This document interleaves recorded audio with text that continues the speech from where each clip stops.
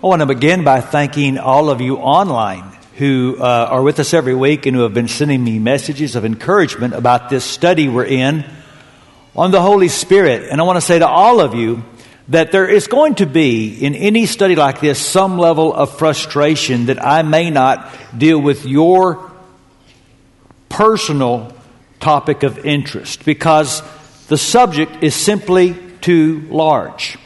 Now, I've mentioned we will probably do more teaching on the Holy Spirit in future series, but here's the reality. It doesn't matter if I taught on the Holy Spirit every weekend for the rest of my ministry. We could not exhaust the subject because we are talking about God. Can you ever say we have finally understood everything there is to know about God? I remember when our son Michael was about 3. My wife Jamie was putting him in bed, and he had a question about God, particularly about where God was. And Jamie tried to explain that God is everywhere in language that a 3-year-old could understand. And so he is a little confused. Is God with us? Yes, God is with us right now. But God is with Mima and Bapa in San Antonio? Yes, God is with them right now. And Michael thought and said, you mean he's kind of smeared? And she told me that later. I said, good job, honey. You have taught our son to believe in God the Father, God the Son, and God the Holy Smear. My point is, anything you do to teach about God is going to be inadequate and really at some level childish, because we are children trying to fathom the infinite. So let's just understand that at the very beginning. It's one reason why I'm preparing study questions every week for these lessons, because I want you and your small group or with your family to go a little deeper and to think a little more about the things that we are learning. Now, I read a lot of books about the Holy Spirit this last year. And here's one thing that intrigued me. Many of them never even dealt with John 14 through 16. Which seems to me to be the place you have to start. Maybe I'm wrong. I don't think I am. I think Jesus is the expert on anything that's important to know about. And that the foundation of any theology should be, what did Jesus say? So I am persuaded the most important things to know about the Holy Spirit we're going to learn, because we're going to look at what Jesus taught us. And Jesus' conviction is that the Holy Spirit is the best gift ever. And one reason Jesus had this conviction was because he delighted in the Holy Spirit's gift of conviction. So look with me, John 16. We'll start in verse 7. But very truly I tell you, it's for your good that I'm going away. Unless I go away, the advocate will not come to you. But if I go, I will send him to you. And when he comes, he will prove the world to be in the wrong about sin and righteousness and judgment. And I want to spend my time with you unpacking this word, prove. Your translation might say, he will convince, or he will expose, or he will convict. The word means to bring into the light, to cause to see something that has been in the darkness. Now, all of us who follow Jesus have experienced the convicting ministry of the Holy Spirit. Now, the Bible calls him our comforter, but sometimes he is our discomforter, isn't he? Because when we begin to go into places and get into realms of things that we should not be, when things start to come into the house that do not belong, the Holy Spirit is going to let us know. And he is going to discomfort us, and we've all had that experience. And it is a good thing when the Holy Spirit exposes an area of our life where darkness is starting to reign. You say, well, that makes me feel bad. It ought to make you feel bad. It is good to feel bad about sin. And it is especially good that you are still in enough fellowship with the Holy Spirit that you can hear His voice and be convicted. So all of us who follow Christ understand the Holy Spirit's wonderful ministry of conviction. But in this verse, Jesus is not talking about His ministry to us. He said, He will prove the world. And to my knowledge, it's the only time in the New Testament we have enlightenment on the ministry of the Holy Spirit to unbelievers. Because Jesus says the Holy Spirit has something to prove to the world. Because people far from God are not just in darkness, they can't see that they are in darkness. And the reason the Bible says is because Satan has blinded the minds of unbelievers. So they're not just dark, they don't even see that they're dark. They have got comfortable with darkness. In fact, earlier Jesus said in John 3, this is the verdict. Light has come into the world, but people loved darkness instead of light because their deeds were evil, and everyone who does evil hates the light. And he will not come into the light for fear that their deeds will be exposed. There's the word Jesus used.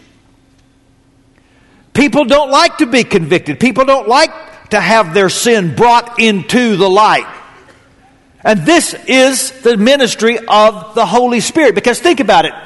How does somebody who is blind ever come to see the truth? Now, you might try Lucy's approach. You remember the Charlie Brown character who said to her brother Linus one day, I would have been a good evangelist. And Linus says, why do you say that? She said, well, you know that kid that sits behind me in class? I convinced him today that my religion is better than his religion. And Linus said, how did you do that? And Lucy said, I hit him with my lunchbox. And sadly, when you study the history of man, most religious war takes that approach. We'll use violence and power and force to bring people to our understanding of faith. This is not the way of the Holy Spirit. Because violence can't cure blindness. So instead, Jesus says, look at verse 8 from the Message, when He comes, He'll expose the error of the godless world's view of sin, righteousness, and judgment. Because blindness can only be overcome by a work of God. Think about Peter. He's preaching the first gospel sermon on the day of Pentecost. The Holy Spirit has descended. They are filled with the Spirit. People are asking what is going on. Now this untrained, unschooled fisherman starts to preach. And 3,000 people get cut to the heart. They get convicted. And they get baptized. Why? Because of his eloquence? Or because of the mighty convicting presence of the Holy Spirit? They may not have understood much about the Holy Spirit, but they knew that they needed Jesus. And this is what the Holy Spirit does. They came under conviction, and I have been praying all week that this weekend people are going to hear me preach and come under that same conviction. And I am persuaded that right now, some people are listening to me whom the Holy Spirit is calling to see your need for Jesus. And it begins with a new definition of sin. Jesus says He will prove the world wrong about sin, verse 9, because people do not believe in me. So the first thing the Holy Spirit is going to shed light on is the truth that sin is unbelief. You're not going to come to Jesus as your Lord and Savior until you get convicted about this thing called sin. And notice Jesus didn't say He will prove them wrong about sins, plural. He said He will convict them about sin because they do not believe in me. Because there's one sin at the root of all sin, and it is a rejection of Jesus, His identity, and His lordship. People are not lost because they're sinners. Now, it is true. You can read lists of sins in the Scripture. In the book of Revelation, there's a long list of kinds of sinning for which people will be lost. But you look at that list, and everything on there, people who go to heaven did too. Because ultimately, you're not lost because you're a sinner. You're lost because you rejected your Savior. Now, Jesus said this, John chapter 8. I told you that you would die in your sins. If you do not believe that I am He, you will indeed die in your sins. And people are in darkness about this. They don't understand the great sin is to reject Jesus. And so they become fluent in the language of self-justification. Well, I have to go to heaven. I'm not that bad. I don't sin that much. I don't sin as much as you, and the sin I do sin isn't as bad as yours. Some of you recognize the name of Michael Bloomberg, former mayor of New York City. He went not long ago to his 50th college reunion and reflected on the fact that a lot of people he was in school with had passed away, and it caused him to think about his own mortality. So someone asked him about Judgment Day. And he reflected on the fact that he had done a lot of good in his life. He had done some things to enforce stricter gun laws in the city, to help cut down on smoking. And here's what he said. I'm telling you, if there is a God, when I get to heaven, I'm not stopping to be interviewed. I'm heading straight in. I've earned my place in heaven. It's not even close. There's a man who is blinded to his own need because he can't see his great sin as he lives in darkness. I would want to say to Michael Bloomberg, if you're okay and I'm okay, then why did Jesus die? Here's the truth. You're not barely broken in need of a life coach. You are fatally flawed and in need of a Savior. And this is what the Holy Spirit is trying to help the world to see. And one reason Satan wants to keep the church ignorant of the ministry of the Holy Spirit is so that we will not partner with him and the world stays ignorant of the ministry of Jesus Christ. We need help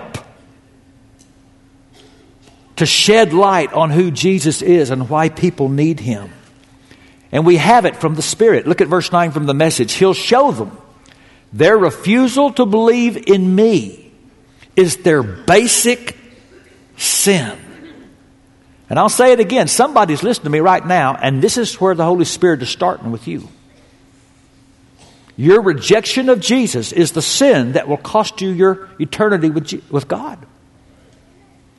And the Holy Spirit is trying to shed light on your true situation. The darkness of self-righteousness can only be illuminated by a work of God. And when it is, we will begin to see true righteousness, and we'll see that it's with Jesus. Jesus said he will prove the world wrong about sin and about righteousness, because I'm going to the Father where you can see me no longer. So not only does the Holy Spirit show us that unbelief is sin, but the Holy Spirit shows us that only Jesus is righteous. Because the Holy Spirit is going to be a constant opponent of shadow righteousness. And the only way we're able to maintain this pretense is by comparing ourselves to one another. And so I feel like I'm fairly righteous because I know something about how my neighbors down the street live. I know about what the guys in college did. I know what some of my coworkers are like. And compared to all them, I'm a pretty good person, right? And then the Holy Spirit comes and shines the light on Jesus. And a whole new standard of righteousness gets illuminated.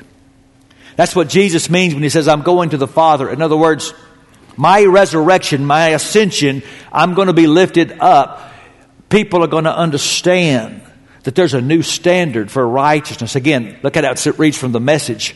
He'll show them that righteousness comes from above, where I am with the Father. A lot of you may not know something about my wife. She was an outstanding high school debater. Trust me, if you've lived with her over 30 years, you would know this. The first time I went to meet her family, she had never told me this. I walked into her bedroom where I stayed, and she stayed in another room. And there on her shelves were over 50 trophies that she won from speech tournaments. She and her speech team went to the Nationals her senior year. So she goes off to college as a freshman. She's in the same speech class with my brother, who is also a freshman. So I asked my brother that first semester, well, how do you like speech class? Terrible.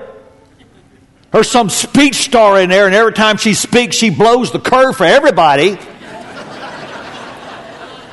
He did not know he was speaking of his future sister-in-law. Here's the thing. Shadow righteousness thinks there's going to be a curve, and based on everybody else's grade, I'm not doing bad. And the Holy Spirit shines the light on Jesus. And you start to realize, I don't need a little help with my grades. I need Jesus' report card. And the wonderful thing is, Jesus isn't just the standard for righteousness. He is the source of righteousness. And when we believe in Jesus and what He did for us at the cross, and we unite with that death and that resurrection, He transfers His righteousness to us. We get credited with His righteousness. And this is something every single person needs to see.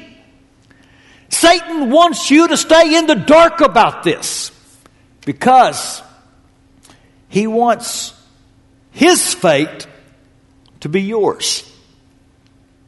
Jesus said, verse 11, He's going to prove the world wrong about sin and about righteousness and about judgment. Because the prince of this world now stands condemned. So there's one more thing the Holy Spirit is going to shed light on. Sin's unbelief, only Jesus is righteous, and judgment is certain. The Holy Spirit exposes the devil as a deposed despot who has been stripped of his authority. And Satan wants to keep you in the dark about the fact that he is the captain of a team that has already lost.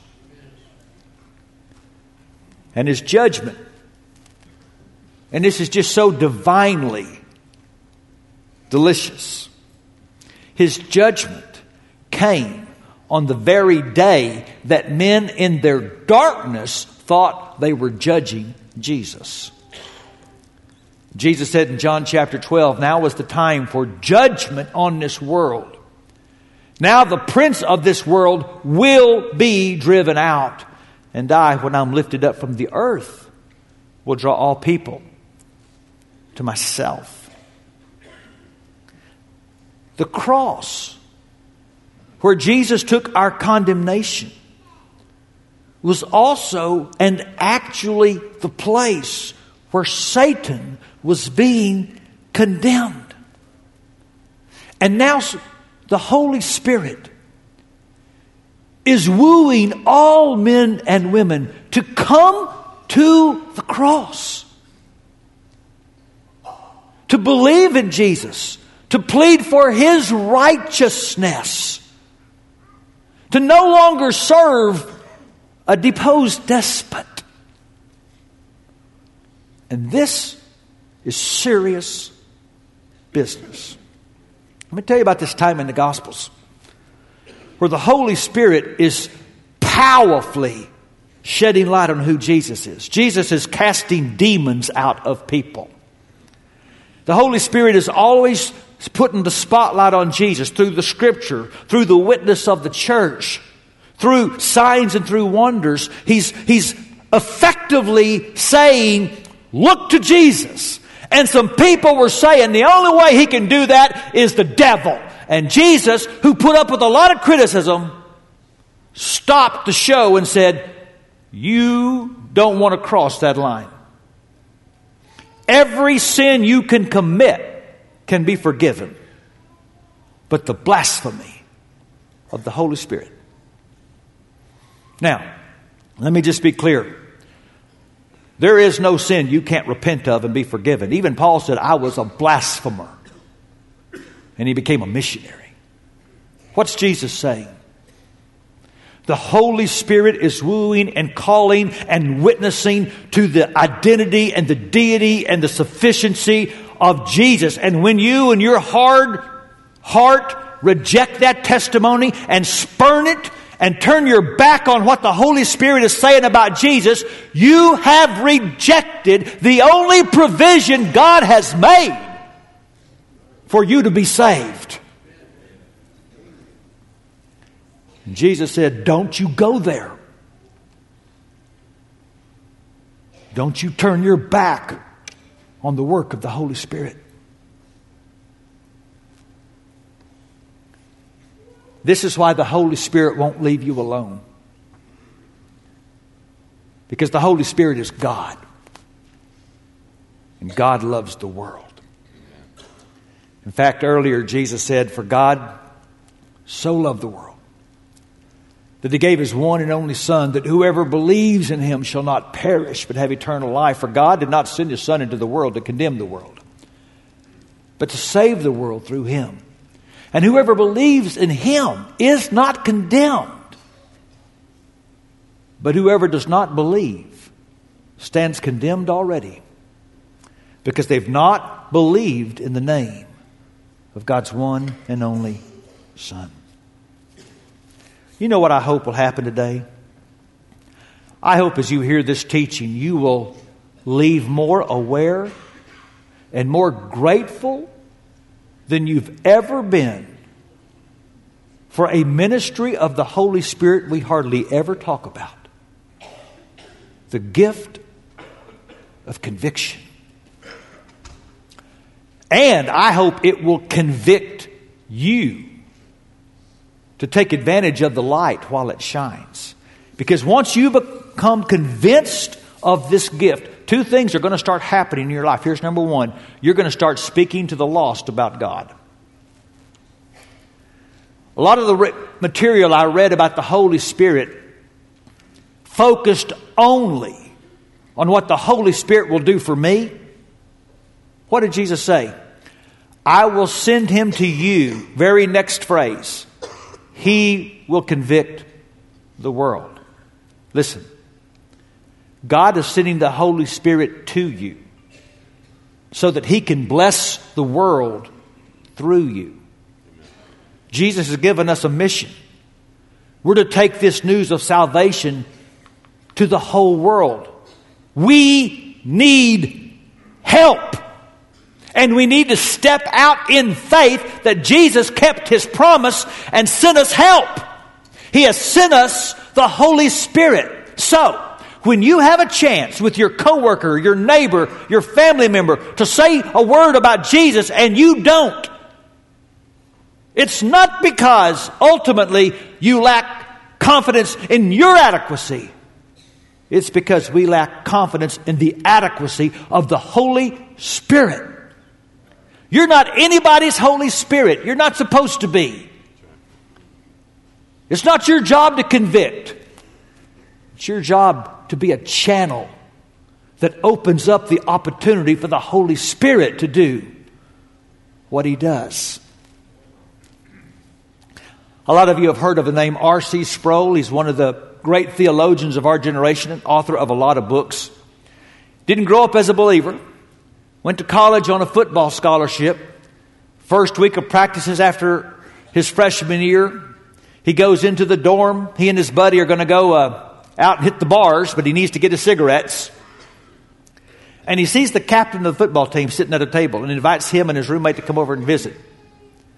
And they sit down, he says, for 2 hours, he just started talking about the wonder of the Word of God. It wasn't even really a gospel presentation. It was just the wisdom that's in the Bible. And he quoted Ecclesiastes 11, verse 3. Whether a tree falls to the north or to the south, wherever it falls, there it will lie. And R.C. Sproul says, I've got to be the only person in church history that was brought to faith by that verse. Because he said that and something deep in me started to say, R.C., that's you. You're just a rotten tree and your life is going nowhere.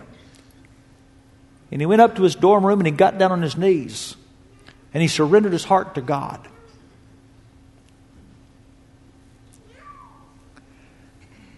When we partner with the Holy Spirit, we become the light of the world. And by the way, can I tell you one simple way you can do this? Would you just start inviting people to come to church? Now, let me be very clear about this. The Bible says in 1 Corinthians 3:16 that the church assembled, we are the temple of the Holy Spirit. In some way, the Spirit's presence is manifest when we all get together. So over in 1 Corinthians 14, you remember, Paul says, when the unbeliever comes into your midst, he's going to fall down and say, God is in this place. But the verse before that says, the secrets of his heart will be laid bare. Same word. That somehow when an unbeliever gathers with the church and we're lifting up Jesus and we're praising His name and we're in His Word, the Holy Spirit starts to do something in the heart of the unbeliever and light starts to penetrate. And he starts to see who he really is and why he needs his Lord. I'm not being trite here. I'm being as honest as I can be. Something powerful happens when you just bring somebody that needs Jesus to church. We have got to start believing in the presence and the activity of the Holy Spirit. He is the only one who can open hearts. And when we believe that, we will start to open our mouths. We will speak to the lost about God. And we will speak to God about the lost. Once we begin to understand that this is spiritual warfare, that we are trying to penetrate blindness created by an enemy, we will start to pray with passion for people we love that need Jesus. I don't want this to sound ugly. You know I believe in praying for the sick. I believe God still heals. But I do wonder why we tend to pray much more to keep saved people out of heaven than we do to keep lost people out of hell.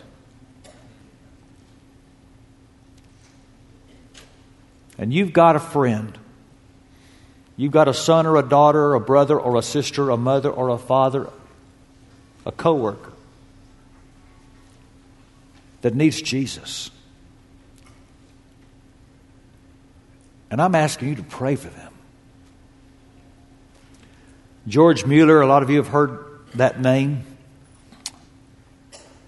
As a young man, had 5 friends that he told the Lord, I vow I will pray for by name every day until they find faith in Christ.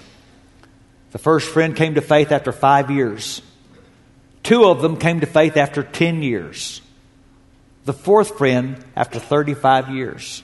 And the 5th came to faith 52 years later, just weeks after George Mueller died. And you know what? You didn't come to faith in Christ because you're so brilliant. You did not overcome the blindness and the darkness of Satan because you're so smart. Somebody prayed for you. And the Holy Spirit gave you illumination. And it just seems to me only right that we do for somebody else what somebody did for us. So we're going to do that right now. Go ahead and remain seated, but if you're on one of our prayer response teams, would you go ahead and stand up and take your places? And I'm just going to ask you right now, would you just start to pray for one person right now that you know needs Jesus? Maybe it's the person that you put on that card last year. They're your one, and a year later they haven't come to faith. But God will put someone on your heart. Would you pray for them right now?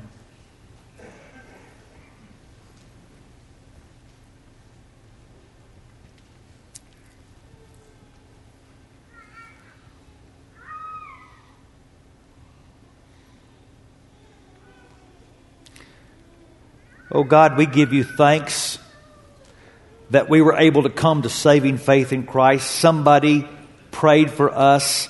Someone opened their mouth and the Holy Spirit opened our eyes.